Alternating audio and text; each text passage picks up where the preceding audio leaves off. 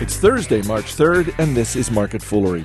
I'm Chris Hill, and joining me in studio today from Motley Fool Global Gains, Tim Hansen, from Hidden Gems, Charlie Travers, and from Motley Fool Asset Management, Bill Mann. Guys, good to see you. Hey, Chris. Hey, Chris. We've got a new Argentina ETF that we're all really excited about, and we've got Yahoo trying to sell itself in Japan, but we're going to begin with retail. On Thursday, most of the country's retailers reported better than expected same-store sales for February. Among the big winners, Saks up 15%, Limited up 12%, and Costco up 8%. Charlie Travers, I'll start with you. Target was even up almost 2%. Gap, well, you know, as my mother said, if you can't say something nice, don't say anything at all, but it was down 3%. But overall, what was your take on the retail? Oh, yeah, sure, Chris. For the second month in a row, Victoria's Secret from Limited Brands was absolutely on fire. They did 15% comps, and actually they are in a better position than a lot of other retailers because they actually have pricing power on their goods.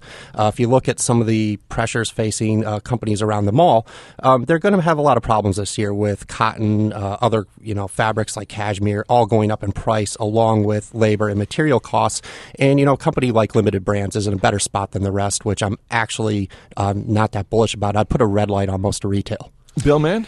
I'd really like to highlight, there was a story today about the cotton prices going up and how it's going to harm retailers. They're going to have to raise prices 5-10% and whether they can do it or not. This, once again, just highlights to me how most financial journalism is really just math-addled. I took a look at a couple of companies, like True Religion, for example. Most of their expenses are in salaries and marketing. It's not in cotton. So, if you want to look at it. Right. Well, their $200 jeans probably only cost $15 to make. Exactly. Yeah. They cost so little to actually make that these input costs to me, just pay your CEO a little bit less and you've fixed your cotton problem. To Bill's point, where the cotton price increase is going to hit hardest, it's on the low-end retailers who don't have that big brand markup on their goods and don't have as flexible a cost structure. So that part of retail would be the double red light to throw on, especially with unemployment being as high. I'm not sure that I agree entirely because a lot of the low end stuff that's the second run stuff. That's the stuff that didn't get sold over Christmas anyway. A lot of those are a lot of that is TJ Maxx doesn't take the first run. They take the stuff that wasn't sold at Nordstrom. So. Well, yeah, the TJ Maxx CEO said they're happy to have the brand companies raise their prices. They're going to come in and do just fine underneath them. That's TJX. Yep. Are there other retailers at sort of the lower end that you think might make for interesting investments or at least worth a second look? I continue to think that Walmart looks pretty good today. But it's going to be a little bit patient here in the U.S. because I think the only thing that really helps turn around for them is just the general recovery in the economy because, moving into urban areas and inner cities, as they're planning to do, only compounds the problem of going into places where there's not a lot of disposable income and high unemployment. But we talked about this on yesterday's Market Foolery. Dave Meyer made the point when you're looking at Costco. Costco over the last few quarters has been delivering at a high rate of return. And at the lower end, you've got Walmart. I think it's 7 straight quarters of same-store sales decline. In the U.S., yeah. In the U.S. Well, I think Costco you could actually characterize as a high-end business because they've got that membership fee out front. Right.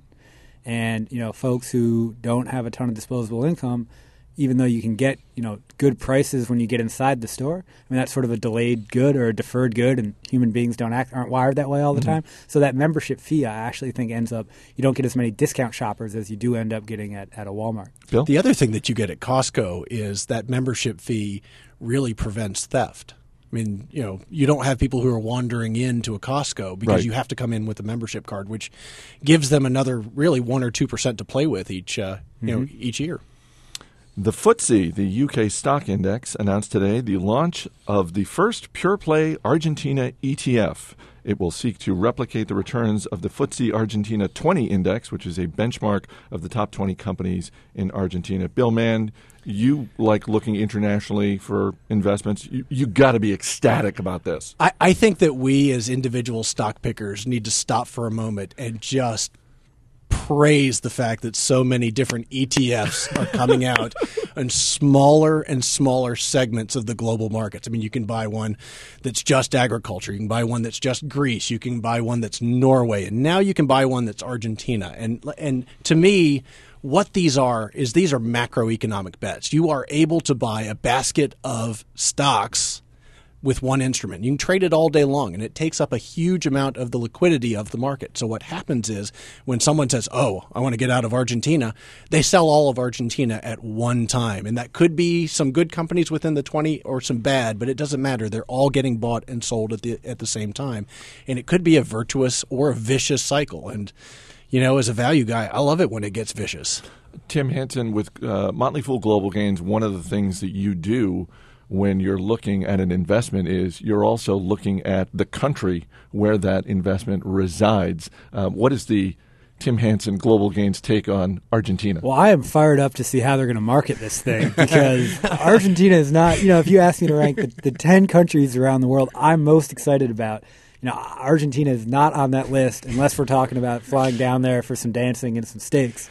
What is the tagline? Is it Argentina? It can't get any worse? That's a good one. You should probably send that in. Or, Argentina, don't actually look at what we've got. We're not Zimbabwe. Someday...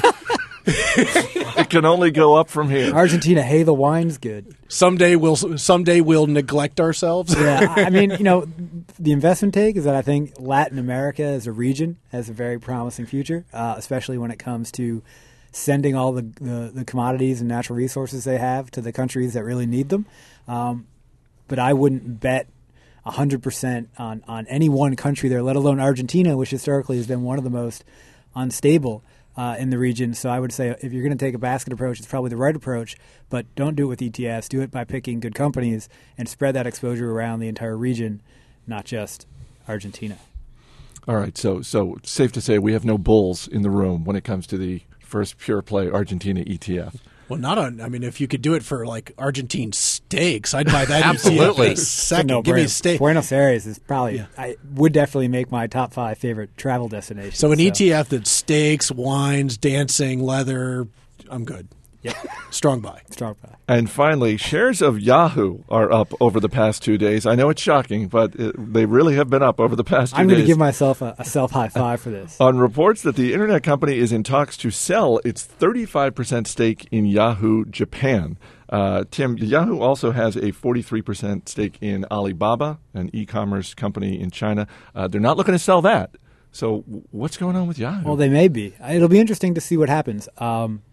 So this is my stock of interest that I mentioned on the radio show not too long ago, and the reason is you've got a struggling core business at Yahoo, but their balance sheet owns a bunch of really attractive assets, including Yahoo Japan, which is the dominant portal there, and this stake in Alibaba Group, which owns Alibaba.com, Alibaba, Alipay, and Taobao, which are the best payment processing system, the largest business to consumer eBay, Amazon.com type website in China. So these are really valuable assets, and you've got a CEO at Yahoo, Carol Bartz, who I think would be generously described as embattled.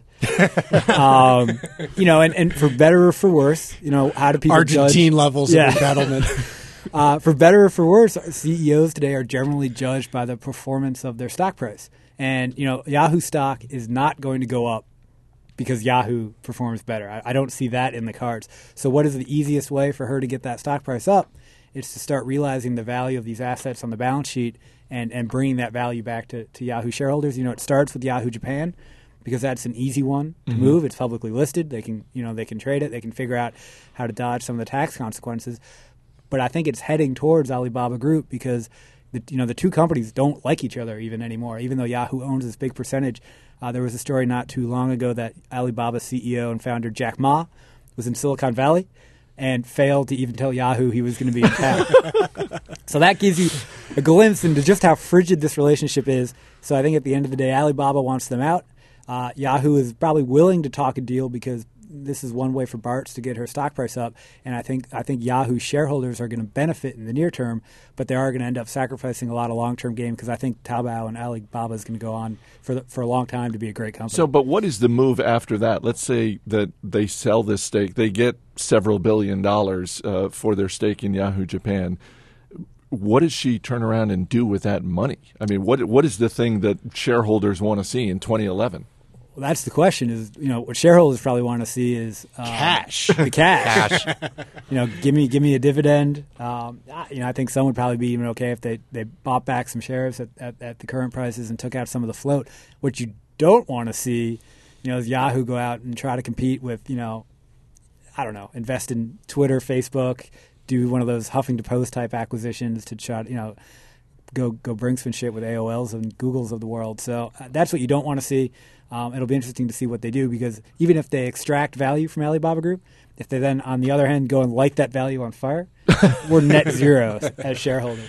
Baidu was also in the news, Billman, because of the U.S. trade representative, I believe, listed Baidu as... And Alibaba. And Taobao, I should say. As notorious markets. Please explain.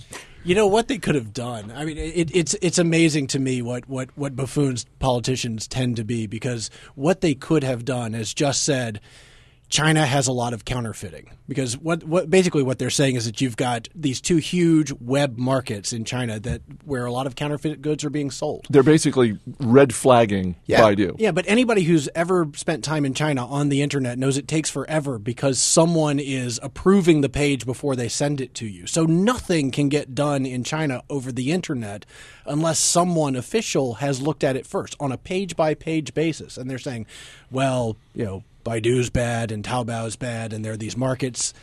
It's all, they could have just said there's a lot of counterfeiting in China and, government's complicit. Yeah, but they wouldn't possibly do that. All right, Bill Mann, Charlie Travers, Tim Hansen. Guys, thanks for being here.